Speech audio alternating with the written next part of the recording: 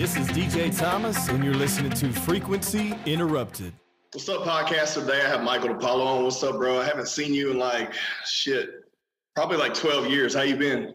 I'm doing good, man. It's been I think it's been 13 years. Yes, yeah. I knew it'd been a while. So, me and you went to high school together briefly for, I think, probably junior or senior year of my year. I'm not sure. I can't remember exactly if we were grade together, ahead, behind. I don't know. But I wanted to get you on the show, one, to catch up with you, but two, to kind of get your story of what's been going on, because you're in the Army now. You've been active for a while now, been a drill sergeant, doing all the fun stuff. So tell me kind of how you get into that. For a lot of listeners or people who may be watching, what was your choice from going to high school straight into the military, staying in that role, and then staying in there and doing the whole drill sergeant thing and all that? Yeah. So, as you know, I was a fucking shithead in high school. Yeah. Hey, I was too, though. So we had some good time. Yeah, we did. But yeah, man. So I graduated high school. You know, I was limping. I limped across the finish line in high school at the end because I was just a turd running around doing crazy stuff. And then, so I graduated high school. You know, I never really focused on my grades or anything like that. So my stepdad came to me one day, was like, "Hey, man, so what's the plan for your life now?" And I wasn't going to go to college. Shit, I don't know. I guess I'll join the Army. So, 6 days after we graduated high school, I was on a bus and I was going to basic training. And then after basic training, I ended up in Alaska, of all places. That's different. And, yeah, oh, man. You want to talk about an adjustment. Plus, yeah, I'm a mama's boy, so being that far away from mama was not easy. And then being in Alaska, being in a foreign country, man. So all alone, you know, out on my own for the first time, it was definitely an adjustment. You know, I was in Alaska for 3 years. While I was there, I went to Iraq during the troop surge. I was there for 15 months, saw a lot of crazy shit there. Yes.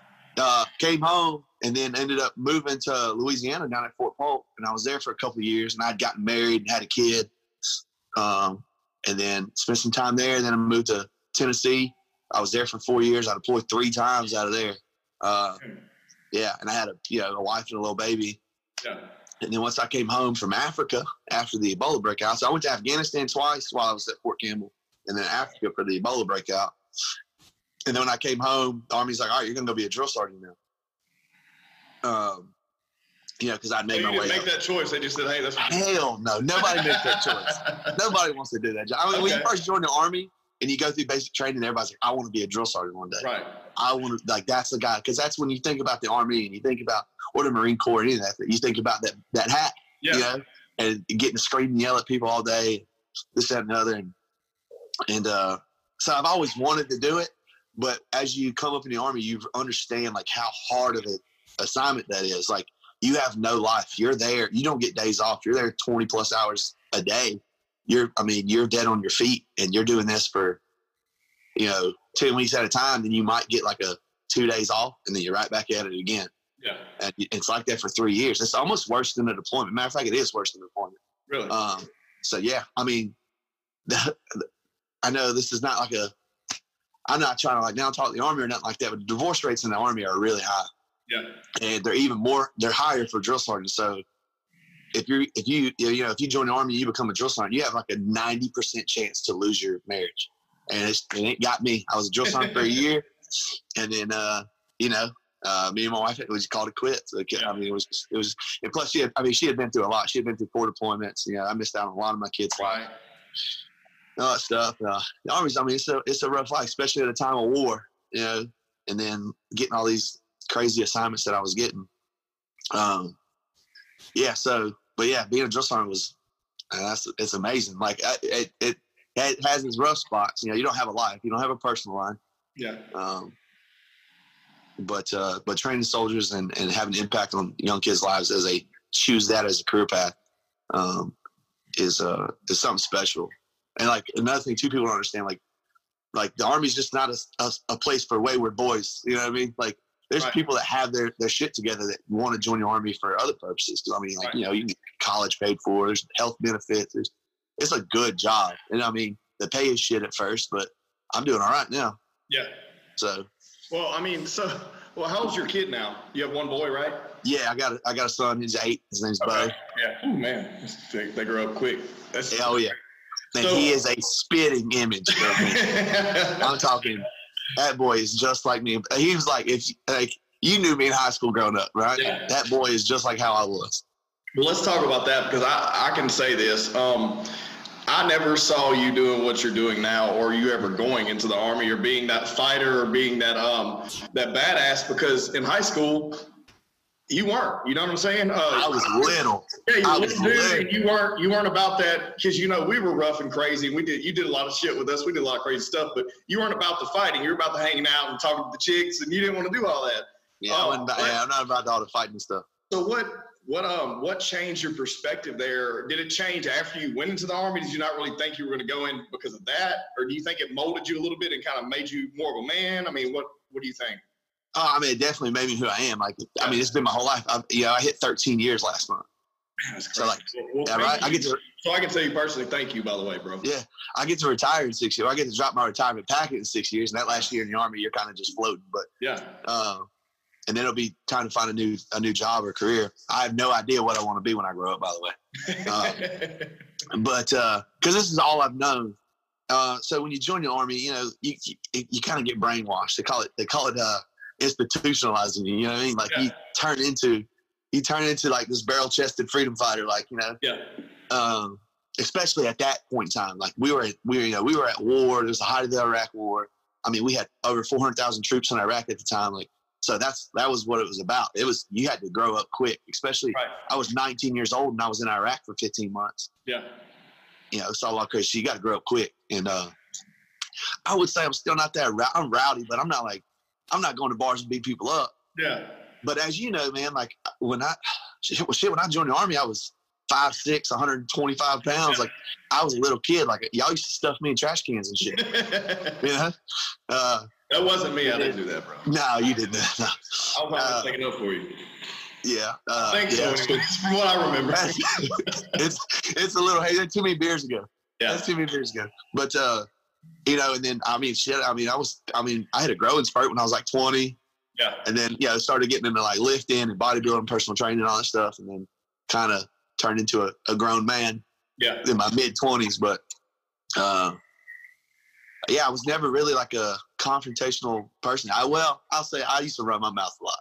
But it's because I had like big dudes behind me, like you backing me up. I used to run my mouth a lot. Thankfully, I never got beat up too bad or nothing like that. But but now, I mean, I'm 31 now, so I'm 31 and I'm divorced, and so I'm just living life now. I'm not going out looking for fights or nothing like that. Right. That's how I am. But I am a fighter. And my experiences in life have brought me to that point. So right now, where are you stationed at? Right now I'm at Fort Stewart in Georgia. Okay, so you're in Georgia. How long have you been there? Almost 2 years. Okay. How do you like Georgia versus being anywhere else? Or I guess okay, let me ask you this. Where's the worst place you've ever been while you were serving? And I'm sure I know the answer to this, and tell me why, and then where's the best place and tell me why. Okay, so I'll go based off duty station. I'm not going to say deployments because deployments, those are all shitty. Okay. We're going to talk about that next, so let's talk about duty right now. We'll talk about that next. Worst duty station I've ever been was definitely Fort Polk, Louisiana. That place was an absolute shithole, but I was 2 hours from Mama's house, and you couldn't beat that. Yeah. But my absolute favorite place was when I was at Fort Campbell, which is on the Tennessee-Kentucky line. Nashville's 45 minutes away. Like, I didn't get to really experience it because I was married and, stuff like that. But if I was there now, boy, I'd burn it down if I was there. I don't mind Georgia so bad. I'm like, where I'm at's kind of in the middle of nowhere. There's like no women here. Yeah. So like anytime like I want to like try to date or something like that, I gotta go far. Okay. There ain't nothing around here but some mooses and some whales. It's not a good time. Not a good time for a single man here. Savannah's right down the road too, though. Savannah's a good time. Savannah's fun. Jacksonville's right down the road. Charleston's right up the road. So, I mean, the post is nice. I like my job. I like what I do here, but just the area's it's ghetto. Yeah. Well, hey, it is what it is. So what about deployment? And I don't know the rules about you talking about what the hell you did, what you can't do, whatever. But I want to know, since we know each other. It's been a while, but we know each other. I want to know what's the craziest shit you've seen while you were deployed, or maybe seen or been involved in. Oh man. I don't know if I can talk about that stuff. Okay. Yeah, I don't know. I've seen some crazy shit, man. I've seen buddies die. I've seen people been blown up. I've been blown up. Like, what happened? I just roadside bombs, man. Like, it happens. It's very common. Like, going on a convoy and then just driving over a pressure plate, or somebody have a spotter up on the hill and they call a cell phone that's hooked to the bomb and it just blow you up. Thankfully, I'm not hurt. No, I'm not a Purple Heart recipient, but I know I have several buddies that didn't make it out or got really messed up from stuff like that. I would tell you I don't know if I can tell you this, but I'm gonna tell you anyways. Hell, the craziest thing, I had been in Iraq for a week, maybe a week, and one of our surveillance helicopters caught some guys planting a roadside bomb. Okay. So we catch you doing it, we're gonna fuck you up, right? Yeah, America, fuck you. So they, this particular helicopter has 30 millimeter machine guns on it, which shoots a bullet like this fucking big, right? Yeah. And it's a fucking machine gun, and it lit these dudes up. However, on a second pass, they realized the guys weren't dead. You can't do a second pass because we're America and we follow the Geneva Convention. Can't do a second pass. So we had to go out there and pick them up. Damn. And we went out there. This big. We had to go out there and pick these boys up. And that was something that was sticking me for the rest of my life. Yeah, I bet. And put them on stretchers and put them on a helicopter and bring them on and fix them. Yeah. Hey, it's better than you blowing up. Shit. Yeah, but it was that was like my very first experience. I'll never forget that. Oh, okay. So you were just okay. Yeah, that was just one. That was one of many. But that one was one. Like now, even still to this day, like I can't see sports injuries. You talk about UFC a lot. I'm a huge UFC fan. Right. When Anderson Silva snapped his leg, I can't see stuff like that. Yeah. Because of that experience, like that stuff used to never bother me, like or whatever. Right. But now, like sports injuries mess me up. Well, I mean, and PTSD is a huge issue with anybody who's been deployed or had any. I mean, do you feel confident you're not really affected that much by it? Do you know people that really have issues with it? I mean, everyone's affected differently. Right. I'd be lying if I said I don't suffer from it. Right. But I'm not like crazy or nothing. Like I don't like wake up in the night fighting or nothing like that. I just have certain things like if I hear a loud boom, I hit the ground. Right. I mean, you're fighting for your life the entire time you're there, of course. Yeah, if someone's popping fireworks down the road, I know it's fireworks. Right. Somebody shoots a gun, I know it's a gun. Like certain things like that. But I don't I don't have like any nervous tics or I'm going crazy or I'm not psycho, nothing like that. No, I feel like I'm pretty normal. Just certain things will trigger certain reactions out of me. I don't like crowds of people. I don't like crowds of people at all. I mean, that makes sense. Which is weird because I'm always like downtown partying, but so I got to be a little liquored up, but at the same time too, like Bourbon Street, like Bourbon Street gets now. It's just you can't move. Yeah, no, I can't do that. I got to know, and like going to restaurants and stuff.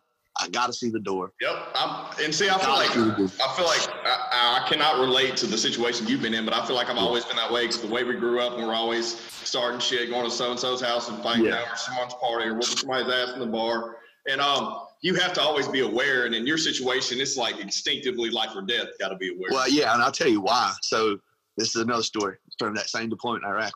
Me and some buddies were in the mess hall eating.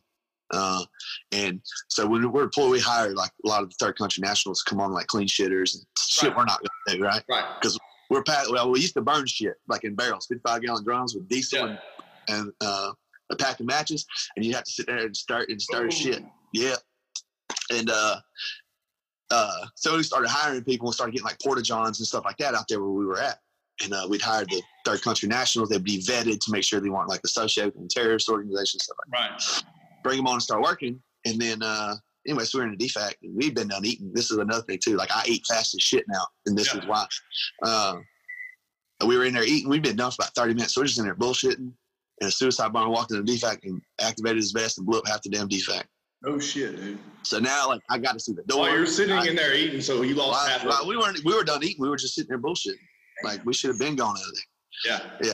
But like stuff like that, I don't want to like kill them. No. Hey, dude, like people need to hear this shit because that's why I wanted to ask you. Some people may be like, I don't want to talk about that. Dude, look, people need to know what the fuck what you go through because people are like, anytime you hear anyone talk about these things, they're like, well, they can't talk about it or they don't want to talk about it. I'm like, well, shit, man, how do you raise awareness? Or how do you know what you're going through? You know what I mean? I really don't talk about it at all. I want to say this is probably the first time I've talked about it in several years. I mean, hell, I just got out of an 8-month relationship and never once did I talk about my experiences or nothing like that. I appreciate you. Yeah. You just draw it out of me, DJ. I don't know what it is about you. It's that $1 million smile. Well, so to get off that and back on the drill sergeant thing, I want to ask you something. So you get into doing that. Of course, at that point, you've already been deployed. So I guess that gives you a lot more energy to talk shit and prepare these boys to get ready for real life situations. Yeah. Do you have like a favorite story from that? Or I'm sure you have quite a few entertaining things. Tell me something. We can literally sit here and talk for hours about that. Tell me a little bit, man. Tell me a little bit. Because you get these kids that come straight from grandma's house that ain't done nothing for themselves their whole lives. I mean, I've had kids that, you get kids like that. You get kids straight off the street that just came from the trap house. Yeah. You get kids that come from daddy's money that think they're better than everybody. Kids that come in with full ass degrees. But yeah, being like having deployment experience and stuff like that, you can kind of set things in perspective for them. Like when you're trying to teach them something and they're fucking off. Like, no, motherfucker, you need to pay attention. Yeah. This is real life shit right here. I've got so many stories. I'll tell you a story. I don't know. I can't even pick one. Well, tell me this. Who's one of your favorite, or say like maybe a story from one of your favorite, trainees coming in? Oh man, I had this guy. See, I knew I'd get you with something like that. Okay. Yeah. So I'll remember this kid for the rest of my life. His name was Carl. That's his last name was Carl. Okay. And Carl was dumber than shit. I'm talking Forrest Gump dumb. Yeah. And I was specifically asking if I'm teaching a block of instruction, Carl is who I was calling on to check to see if everyone's paying attention. Like, Carl, what the fuck did I just say? Yeah. And he'd look up like, I don't know. And I would just smoke the shit out of the whole. When I say smoke, like, make them do PT, like make them do push-ups or jumping jacks until they fucking sweat their ass off. Yeah. It's called smoking them, which we're not allowed to say anymore in the Army because it sounds like it's hazing and stuff like that. Shit. But Carl, man, I'll remember Carl forever. And I used to fuck with him the entire cycle. And then when he graduated, so there's rules and stuff like, right, the drill sergeants, you can't like mess with the soldiers' families or anything like that. His sister showed up to graduation in a sundress. Boy. I was like, Carl, come here. What you got? Who's this? He's like, that's my sister, drill sergeant. I'm like, your sister, huh? I'm like, all right, y'all better get the fuck away from me. Y'all better get on now. I'll tell you this other story. So every cycle, the kids have. So what's the cycle for those who are listening or watching? So a cycle is 10 weeks. 10 okay, weeks and that's for what they get basic training as soon as they come in. Yeah. You're the first person they see. They get to see your pretty face. Oh, every day. As they walk in. I'm waking them up and I'm tucking them in every night. And they get to hear this wonderful, beautiful voice of mine screaming and yelling. I mean, it sounds good now, but it was always raspy, like when I was a drill sergeant. But so every cycle, they have to go through the gas chamber. And what the purpose of the gas chamber is to teach them how to have confidence in their equipment. So you put this gas mask on, you're like, there's no way this thing keeps me from dying from gas. So we put them in this gas chamber. We cook up a bunch of tear gas that comes in these tablets, right? We put it on like a burner plate. We put them in this like airtight room, and they're in there freaking out because you can feel it, like it starts burning your skin. Yeah. Like you can feel it, like it's just. And they would like make them like run in place and do jumping jacks and show them, hey, you can take your mask off, put it back on, seal it properly, and you're fine. Nothing's wrong.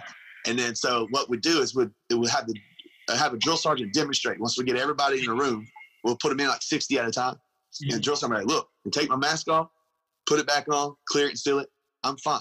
Yeah. All right. So, the drill sergeants were like, all right, we're going to fuck with them. So I was like, all right. So what I did was I took my mask off I put it back on, tried to clear it and seal it, and then like pretended to pass out. And the other drill sergeants like grabbed me and like dragged me out of the chamber. All of them were trying to get out the fucking doors. It was pandemonium. It was like one of these riot scenes you see on the news right now. I was just trying to get out of that room. Because when Drill Sergeant DePalo goes down, like, because he used to call me Beast Mode. Yeah. With like I was a robot. I was a fucking robot. If Drill Sergeant DePalo went down, oh hell no, we're all gonna die. Like they were freaking the hell out. It was funny. But I try to that's what I try to do. Like when I'm teaching people, and even still to this day, I try to keep things like trying to make it funny, but make it professional at the same time. You're gonna maintain your military brand. That's another thing too, because I'm funny as hell. Well, at least I think I am. I would like always crack jokes and shit, and if they laughed, I would smoke the shit out of them for it.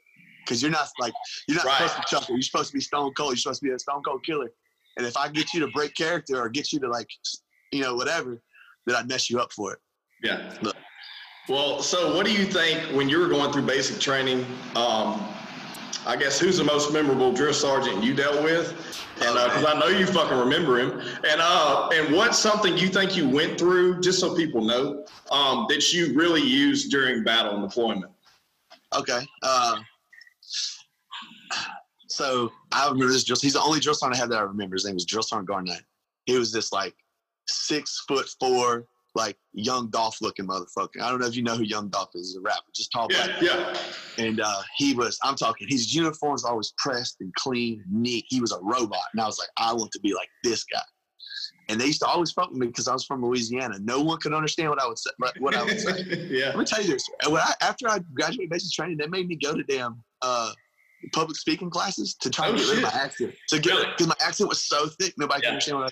It's bad. I've realized mine's gotten better being the profession I'm in now, but shit, it's bad. It's thick. Yeah, I take public speaking classes. Like I was in the classroom with like a bunch of kids like straight from Puerto Rico. They had to learn how to like speak English before they could like join the army. And I'm like, one Drill Sergeant Garnett told me, hey man, you need to fix that accent, or people can always assume you're stupid. Yeah. And I see that now, because now when I hear kids, like when I was a drill sergeant, kids would come from like Kentucky or whatever. And the first thing I'll say, they'd be like, I'm from Kentucky or I'm from Alabama. I'm like, you need to fix that accent. I was like, how many, like, and I'd always ask them, I'd always like make fun of them about being married to their sister or something like that. Yeah. Or their cousin. Like, I'd always mess with those country kids. But knowing like that's my background too. So that's where you're from, so you can do that. Yeah. So I'd always mess with like the country bumpkins and stuff like that. Mm-hmm. But there was just anything that guy taught me, I still remember to this day, like it was yesterday. There was one time we were standing in formation, we all had our weapons, right? Our M16s at the time, big ass bazookas. Yeah. And it had a single point sling on it. And so we had just got done doing weapons maintenance. We were cleaning our weapons, putting them back together. And he was walking through formation, drill sergeants walking by, the hat down, you can't see their eyes, just analyzing everything about your uniform, your weapon, everything. And I had a twist in my sling. Oh, shit. So he took my weapon. He took it completely apart, threw the bolt this way, the firing pin this way, and just threw it all over the place. And, like, took his hand like this and buried it in my chest. He was like, now go fucking find every piece of it and put it back together and make sure your sling don't have a twist in it. I'm talking, it broke my heart because I thought I was, like, the golden child. Right. And it just broke my heart. And ever since then, like, I wasn't about not getting in trouble or not fucking up. It was about doing the right thing and not disappointing drill sergeant. Like I wanted to make him proud. Gotcha. Which is weird. Like this guy that's tortured me for 10 weeks. Yeah. But like, you develop like Stockholm syndrome. You like that's the same. Like those kids leave and then they remember you forever. I still get messages on Facebook all the time. I run into kids here that I was their drill sergeant like all the time. I'll see them at Walmart and they're like, and they still call me drill sergeant. Like drill sergeant? I'm like, nah, man, don't call me that. Don't call me that. That's not me no more. But yeah, I don't know. But and then like everything they teach you, everything we teach you is valuable training. It's very like the Army puts a lot of effort into how we train and what we train, how much time we spend on certain things. I'll say probably one thing I learned that helped me in combat specifically was knowing that grenades don't blow up right away. Yeah. Like, yeah, okay. That's something good to know. Yeah, knowing that grenades don't blow up right away. Yeah. It takes a little time. What's your second window? How many seconds do you have? Whenever you unpin a grenade hits the ground. Well, everyone's different. They're all different. But it's no less than 8 seconds. Okay. No less. No less than 8 seconds. Okay, and depending on the blast radius, you may have time to get the fuck out of there if you get your leg blown off. Yeah, so kill radius of a hand grenade, for our hand grenades, I mean, because all the, like, at the time, like, all Al-Qaeda was, everything they used was Russian. So, like, our hand grenades, the kill radius, if you're within 5 meters of it, you're gone, bro. You're gone. Okay. You're within 10 meters, you might be gone. You might just be really messed up. Okay. Anything within 10 to 15 meters. Anything outside of that, you might be all right. Okay. Yeah. But, so if you're within 5 meters of it, 5 meters is a long way, brother. Yeah. Yeah. Yeah, you're gone. Cool. Well, I mean, that being said, I don't want to get on nothing dark and gloomy, but I mean, I feel like that taking that information and like telling people that, hey, you're going to go through this kind of shit, but you get to actually use it. We're not just torturing these kids, you know, because you see movies. Okay, who's your favorite drill sergeant from the movies? Because I know you probably see. I feel like Full Metal Jacket, man. Full Metal Jacket. Oh man. Okay. Yeah. I mean, it's got to be. I mean, he's the best one. Got to be. Oh man, he portrayed it the best. Obviously, if we spoke like that, we would all be in prison. But yeah, it's definitely nothing like that. You can't talk. You got to treat everybody with dignity and respect. And right. It's cussing's frowned upon. I still cuss like a sailor, and I use a lot of analogy. You can get away with a certain amount of stuff depending on how much the kids admire you. Okay, I call them kids, but they come from anywhere from 17 to 42 years old. I mean, I had people that I was training that were older than me. Shit. At one point I had 2 guys that were joining. They'd come over from the Coast Guard. They were the same rank as me. Okay. And I'm in their face, like yelling at them every day. Yeah, it was. Well, but you had. You had like did you have a token phrase? Did you have your like token phrase? What man, I had so many. What are they? Give me some. Give me some. We used to put them on the T-shirts. Oh man, I don't even know if I can repeat this on here. Man, come on. Damn, I can't even think of them right now. I used to always every time we'd like go into DFAG, right? I would always like sneak up behind privates and just scream hot chow as loud as I fucking could in their ear. They loved it. I'd always tell the privates about their uniforms, like you got to take care of the way you dress. So you can't just throw on a uniform and look good. Like you got to wear it the right way and wear it a certain way. So I always tell them you got to look crisp, you got to look clean, you got to look sexy. It was like we put that on a T-shirt one time. You got to look crisp, you got to look clean, you got to look sexy. Gotcha. And then I would always tell the males. I'm like, look, males, I'm going to tell you the secret to life. I didn't figure this out until I was like 26, 27. You got to get you a sleeve tattoo, a hard part haircut,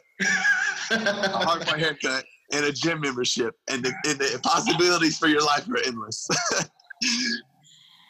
I used to tell all my privates that now. Like every time I run into one, a male, they have always got a damn sleeve tattoo. So you're training females too. Yeah, males and females. It's completely integrated, which presents its own challenges. Of course. So how do you maneuver through that? Because I mean, I know, and I just know how the military is now. Everything's integrated now, and it's you have to be, you have to think about those things. You can't say anything sexist. You can't. I mean, of course, not be racist at all. Which don't have to worry about that. We're all good. So yeah, no. But So I mean, the females will live in their own bay. And all the bays, like all the doors, like in the barracks and stuff, have alarms on. So if a door's open when they're in the base and they're supposed to be asleep, we know about it. Like, so you don't have any issues there. But you do catch them passing notes to each other. Oh, I used to love that shit. I'd catch them passing notes to each other. I'd take that shit and read it in front of the whole company. So so a company of trainees is 260. Do you remember anything that was funny? You have one that's funny as hell? Oh, I just remember one. I found it and I opened it up and I said, I'm like really fucking loud and dramatic. Hey, do your drill sergeant voice. Can you do it? Oh man, Come on, bro. It's too loud. I can't do it. I can't do it like on command like that. But it was. So I opened the note and the first thing I read said, "Hey, big head." Like that's what the girl was calling him, or he was calling her big head. And I got to reading the note and I couldn't make it through. I was laughing my ass off so much. But it's like a big no-no. Fraternizing, like, you're not there to hook up. You're not there to find your future wife. You're there to train. And then, but you can't help it. You put males and females and shit, even females and females and males and males. Yeah, it's going to happen. I mean, shit, you walk in the male bay and see 2 dudes cuddling in the same bunk. Or in the female bay and catch them scissoring each other. You know what I mean? Like, you're not going to stop it. Right, especially in your late teens, early 20s and shit. Oh man, you're just full of piss and vinegar and testosterone, and all you want to do is mate, And and you get these, you put them all together. I mean, they all look uglier than sin. Ain't a single one. The Army does a good job of making you as unattractive as possible while you're a trainee. You got to wear these ugly ass glasses, and like these uniforms are all baggy and shit. Yeah. Don't look good on you. But yeah, so that was fun. I'm gonna tell you a story. Okay.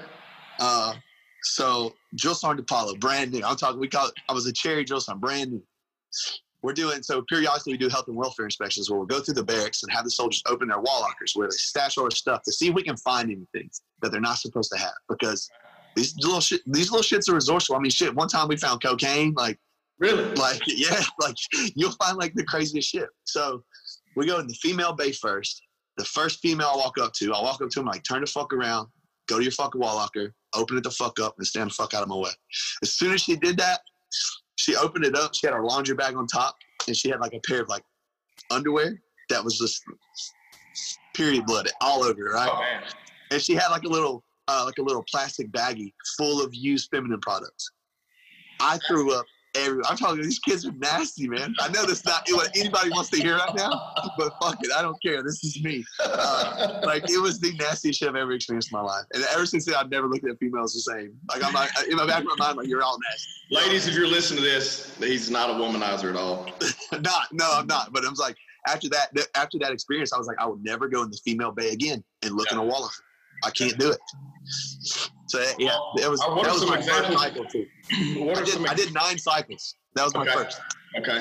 So what are some examples of things they can have and they can't have while they're in basic training?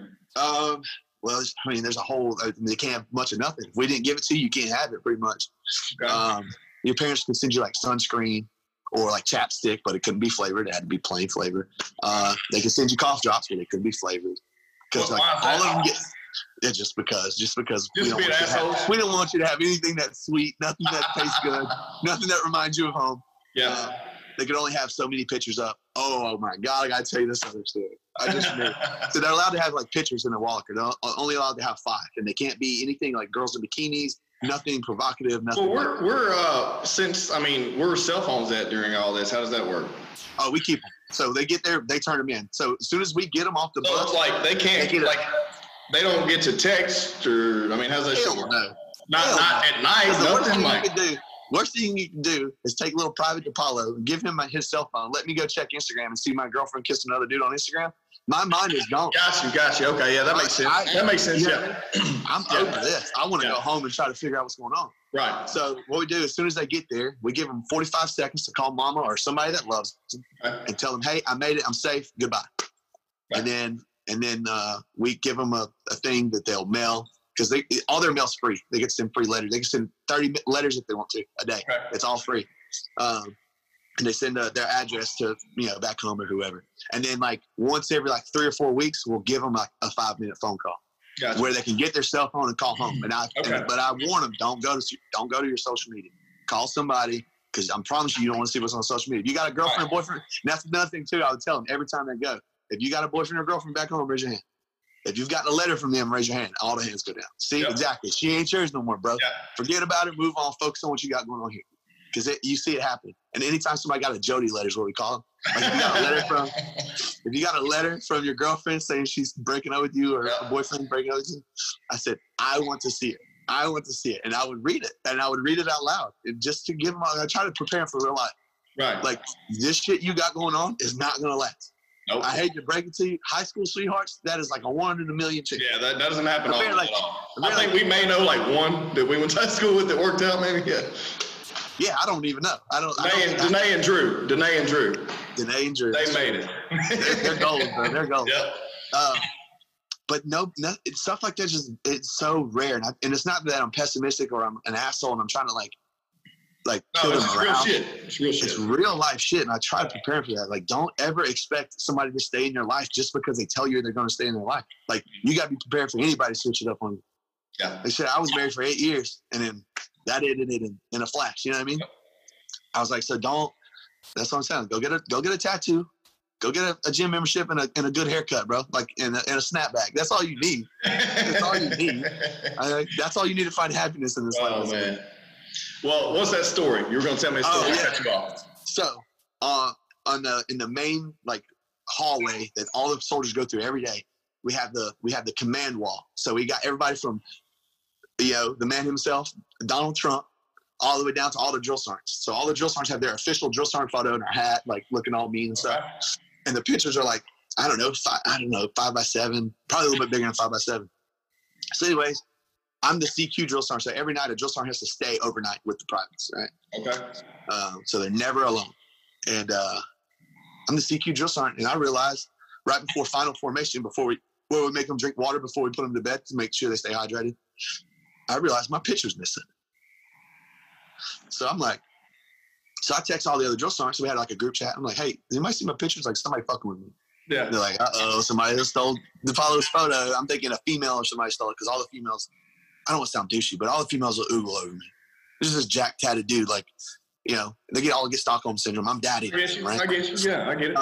So I go outside to formation where all 260 of them are at. I'm like, who the fuck has my photo? I said, if you come forward now, I won't freak out on you. Who has my photo? Nobody would answer. I was like, okay, cool. So the first bay I went through was a female bay. I tore that thing apart. Couldn't find it. Went to one of the male bays. Tore the thing apart. Couldn't find it. The last bay I went to, and the second to last wall locker I went to, this kid had my picture in his wall locker taped up. In his wall locker. He had like a shrine to Drill Sergeant DePalo. Oh, yeah? It was, yeah, a male. I was like, oh, man. I'm not going to freak out. I'm the only one here, so I know if I do something crazy, like I'm going to prison. So you didn't call him out in front of everyone? Yeah, everybody in the bay knew about it. Yeah. So I took it back. But and then I let another drill sergeant handle it, because if I handle it, it was personal to me. So. Well, I mean, that's kind of ballsy, isn't it? Like, I mean. Right. And you knew I was coming up here. Yeah. And you didn't take it down? Yeah. Yeah. I mean, but I'm saying, like, his mom had, like, printed pictures from my Facebook and sent him pictures of me. Damn. Like, it was, like, crazy stalker stuff. Yeah. Like, the dude was, he was crazy about me. Well. Anyways, long story short, we ended up having the guy move, because it was like he had an unhealthy obsession with me. No shit. That's interesting. That was, like, the most awkward shit I've ever been involved in my life. Yeah. Like, stuff like that. You were hoping it was a female. You were hoping it was a female. No, I wouldn't. No, because hell no, because that's a big no-no there. Hell, yeah, no, I get it. No, you can't. Do none of that. No, you can't do that. I found a girl's diary. She had, like, drew a picture of me and was, like, writing me love notes every day that she was keeping to herself. Like, it was weird, man. These kids, kids do weird stuff, man. Yeah. Weird. I was like, I don't know. I don't get it. But you're in a situation like that, you're stressed out. I don't know. You look for anything you can to, I don't know. I try to justify it for them. It's just weird, man. It's just weird. I got so many weird stories. I had a kid put their, so the M4s they have now are fire on semi and full auto. Yeah. So for anybody out there, our M4s are like, the AR-15s that fire 223s. Ours fire 5.56, the same measurement, just different method of measurement. This is a rifle he's talking about, if you don't know. Yeah. So we go to the range. You're not allowed to shoot full auto. And we tell them, you never shoot full auto. You never shoot full auto. You're not allowed to do it because it's extremely dangerous. And especially if you're giving a weapon like that to someone that is never not familiar with weapons. Yeah, exactly. Not all of them are country boys like us that grew up shooting shit. You know what I mean? Right. And so we had this female, didn't know what she was doing. This is our second day at the range. She had a 30-round magazine in, and we're shooting at 25-meter targets.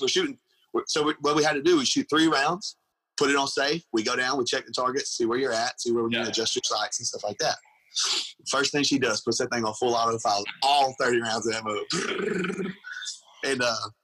And so then, like, she stands up and she's like, oh my God.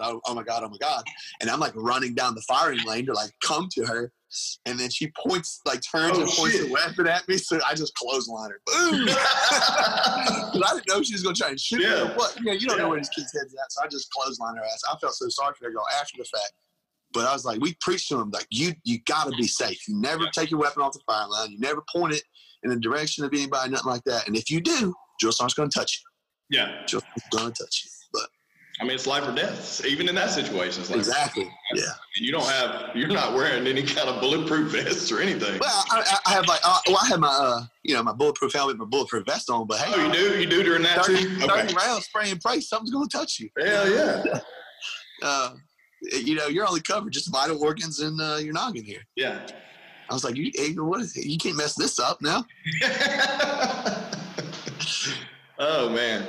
Well, look, so to get, I mean, and I love it. And I'm hoping everybody's getting some out of this because, I mean, honestly, they're probably like, this guy's the biggest asshole ever. No, dude, I feel like even if they are, who cares? Because here's the thing. I feel like people need to know what's up, what happens, you know, what goes down. Someone may hear this, that their loved one's in basic training right now. Well, a lot of people too, like in today's society, are just very sensitive, overly sensitive. Of course. And then like, we're very, like, especially like us that have been in for a long time and been to war several times, we have very dark senses of humor. So it's really hard for people to accept us or to take us like, or, you know, because we're just very. Well, I feel like anybody that does have an issue with anything you've said, they got to know that, hey, you defended our country, you defended them, and you're back taking care and preparing people to do the same thing for them, you know? Yeah, exactly. And, but so moving on to, you know, some real life stuff. I mean, what do you think, how do you think that, I guess the Army and everything you've been going through in the past, you said how long, 13 years?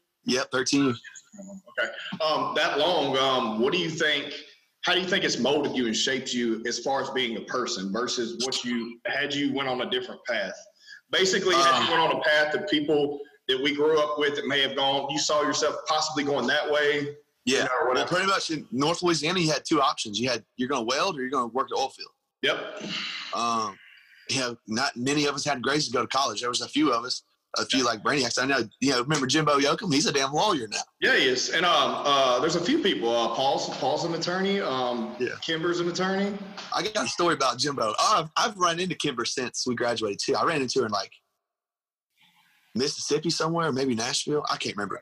But I mean, there's a few people, but most people, you're right. Most people that grew up with us, you know, I went straight to the oil and gas industry, and then I got my degree on money there too, later on, you know. But yeah, you're right. Most of us are just grunts and just went out and worked. Yeah. So I would say, I've got to see a lot of stuff, so I understand how the world works and how good America has it. I've gotten to meet people from all different backgrounds. You know, have friends and from all over the world of all different colors and religions and ethnic backgrounds. And you realize like how dumb a lot of shit that goes on is. Yeah. So I feel like, yeah, I'm brash, I'm loud, and I say a lot of crazy shit, but at the same time too, like there's not very many people I don't like. I can get along with anybody. But one thing that I will say about this, that they say about soldiers, especially soldiers, everyone that joined the Army around the time I did, they say we never grow up. We're kids forever. Which I agree with slightly. But yeah, but you always had that mentality. And to be honest, I didn't know how to, because I haven't spoken to you in so long, I didn't know how I feel like you're the same dude we used to hang out with. You know what I mean? Right, I'm still the same personality. So, I mean, it's like that's awesome. It didn't change you from how I knew you anyways. No, I'm just not like, I'm not some like a shell of a man, like just emotional. Like, you know, say you're talking about PTSD, like some people just come out and they're just, the lights are on, but nobody's home. Yeah, and it just affects everyone differently, you know? Yeah. No, I'm not like that at all. I'm still me, man. I'm still the same. I'm still just slightly bigger, you know? I'm just a little bit taller and a little bit beefier. That's it. Yeah. What do you think, do you think that it would have worked out, you know what I mean, what, you would have went down a dark path or a different path had you not done this? Or do you just think, you know, this is something you're meant to do? No idea. Like, I honestly try to sit and like, what would I have done with my life had I not? Yeah. And I don't know. I make jokes like I'd probably been trapping or something like that, but I don't know. I'd have probably ended up in an oil field or welding or something like that, you know, because we were all good at that. That's all we did. Shit, all day at school. Half the time we didn't go to our other classes. We stayed at the shop and was just welding. Old Marlboro class, yeah. Old Marlboro. Yeah. Well, yeah. I mean, I think. Do you feel like you're better because of it? I mean, I don't think I'm better than anything. I feel like I'm in a better position in life than I would have been had I stayed in Louisiana. Okay. Well, and that's just, I mean, and that's how it is for everyone. I feel like that, you know, you make decisions and you look back and you say, okay, what made me do this, or why? You maybe don't know why you did it, because there's a lot of shit I did that I don't know why I did, but I feel like everything leads you to where you're at. And then, well, that's the thing too. You know what I mean? Like, I just never cared enough about anything to really give it 100% or anything. Right. The Army forces you to do that. You have to show up. Just 100%. If you don't show up, guess where you're going? Accountability is everything. I don't give a shit what part of life it is, whether it's a career, education, military, 100%. Relationship, family. Accountability. If you're accountable for everything you do, everything's on the table. You know what I mean? Yep. There's no bullshit excuses. It's all on the table. Yep. Exactly. That's what I needed at that point in time in my life. That's what I need. That shit, even still to this day, I need that because every once in a while, like, you know, I'll get lazy. You know, I'm the face of the Army as a drill sergeant, but I'd say, you know, too, like, man, I really don't want to go work today. But guess what? I got to, because if I don't. That's the other thing I was going to ask you.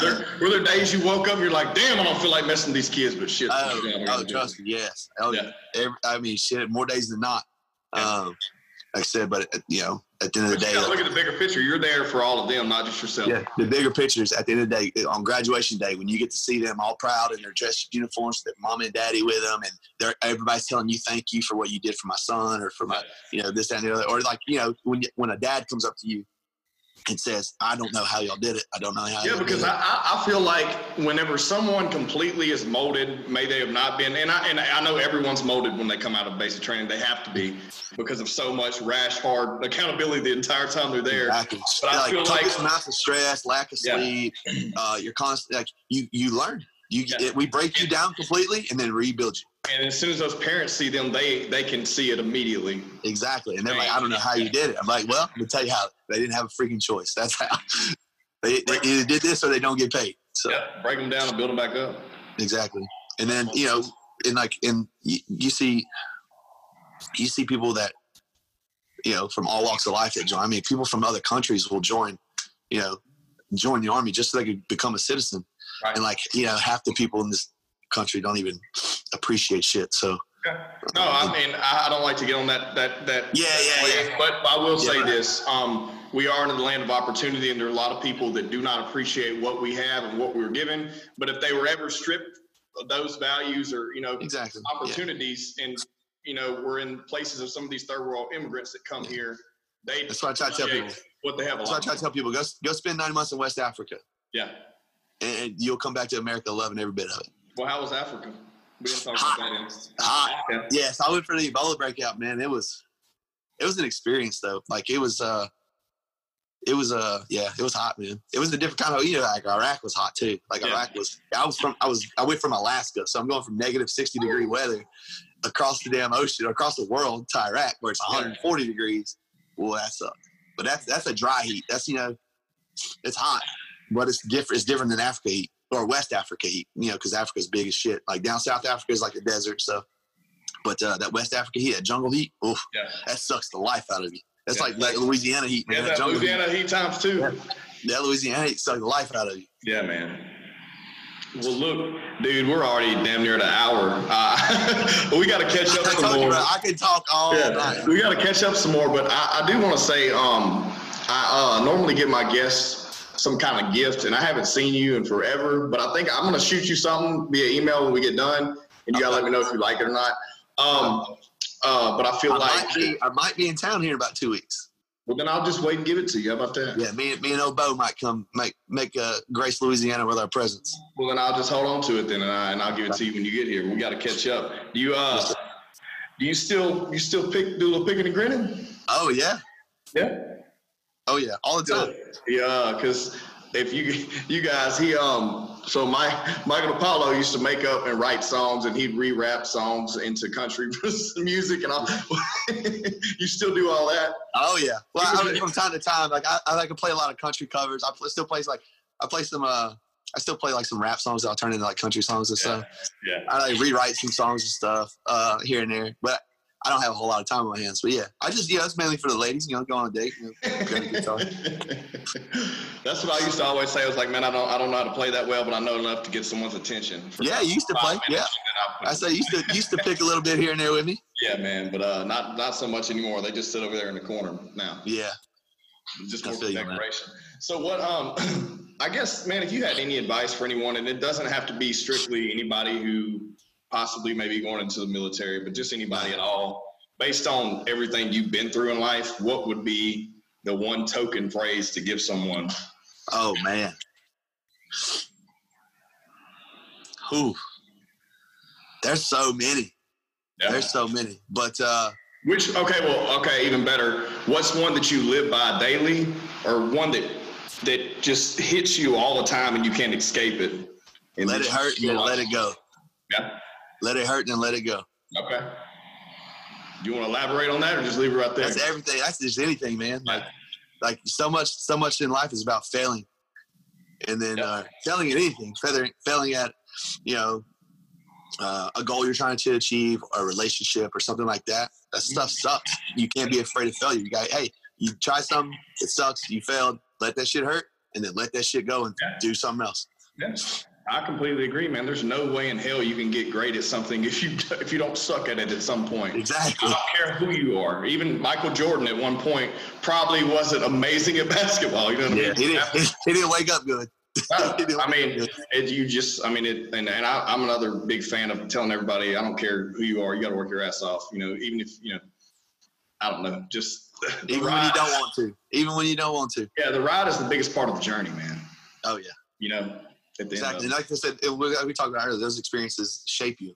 Like you said, you're trying to like start a business or something like that, and you're failing like multiple times. When that shit finally hits and it sticks, that's gonna make it all the sweeter. But you know how to strive forward. You know how to help, you know, train people that are, you know, doing the same, just like you. You've already been through the ringer, so you know what to prepare these kids to, you know, what they need to learn. Yeah, so you see them fail. You see them fail. I mean, kind of force failure upon them sometimes. Yeah. You see them fail, and then when you finally see them achieve it, it's like, it's like an aha moment. Oh shit, I got this. Yeah, and it just increases their confidence and everything. And that it applies. I mean, I'm using the Army and being a drill sergeant because it's like the best analogy I can use, but that literally can apply to anybody in any type of situation. All it takes is one small victory, and it could change everything. Yeah, I completely agree. Well, look, man, we're going to wrap up right here. Any last words? Anything you want to throw out there? Thanks for, dude. Like, we for real got to catch up. If I come down, it'll be for the 4th to see Mama and them. Yeah, see Mama and them. I'm gonna definitely let you know. We definitely got to grab a beer for sure. Sounds good. Because like I said, I can talk to you all day, man. Yeah. Hey, I know we still got a lot to talk about, but I know I still got to hear your story. I know, man. We'll get there. Well, look, everyone, please subscribe to the podcast. Thanks again, Mike, for coming on, bro. Well, thanks, man.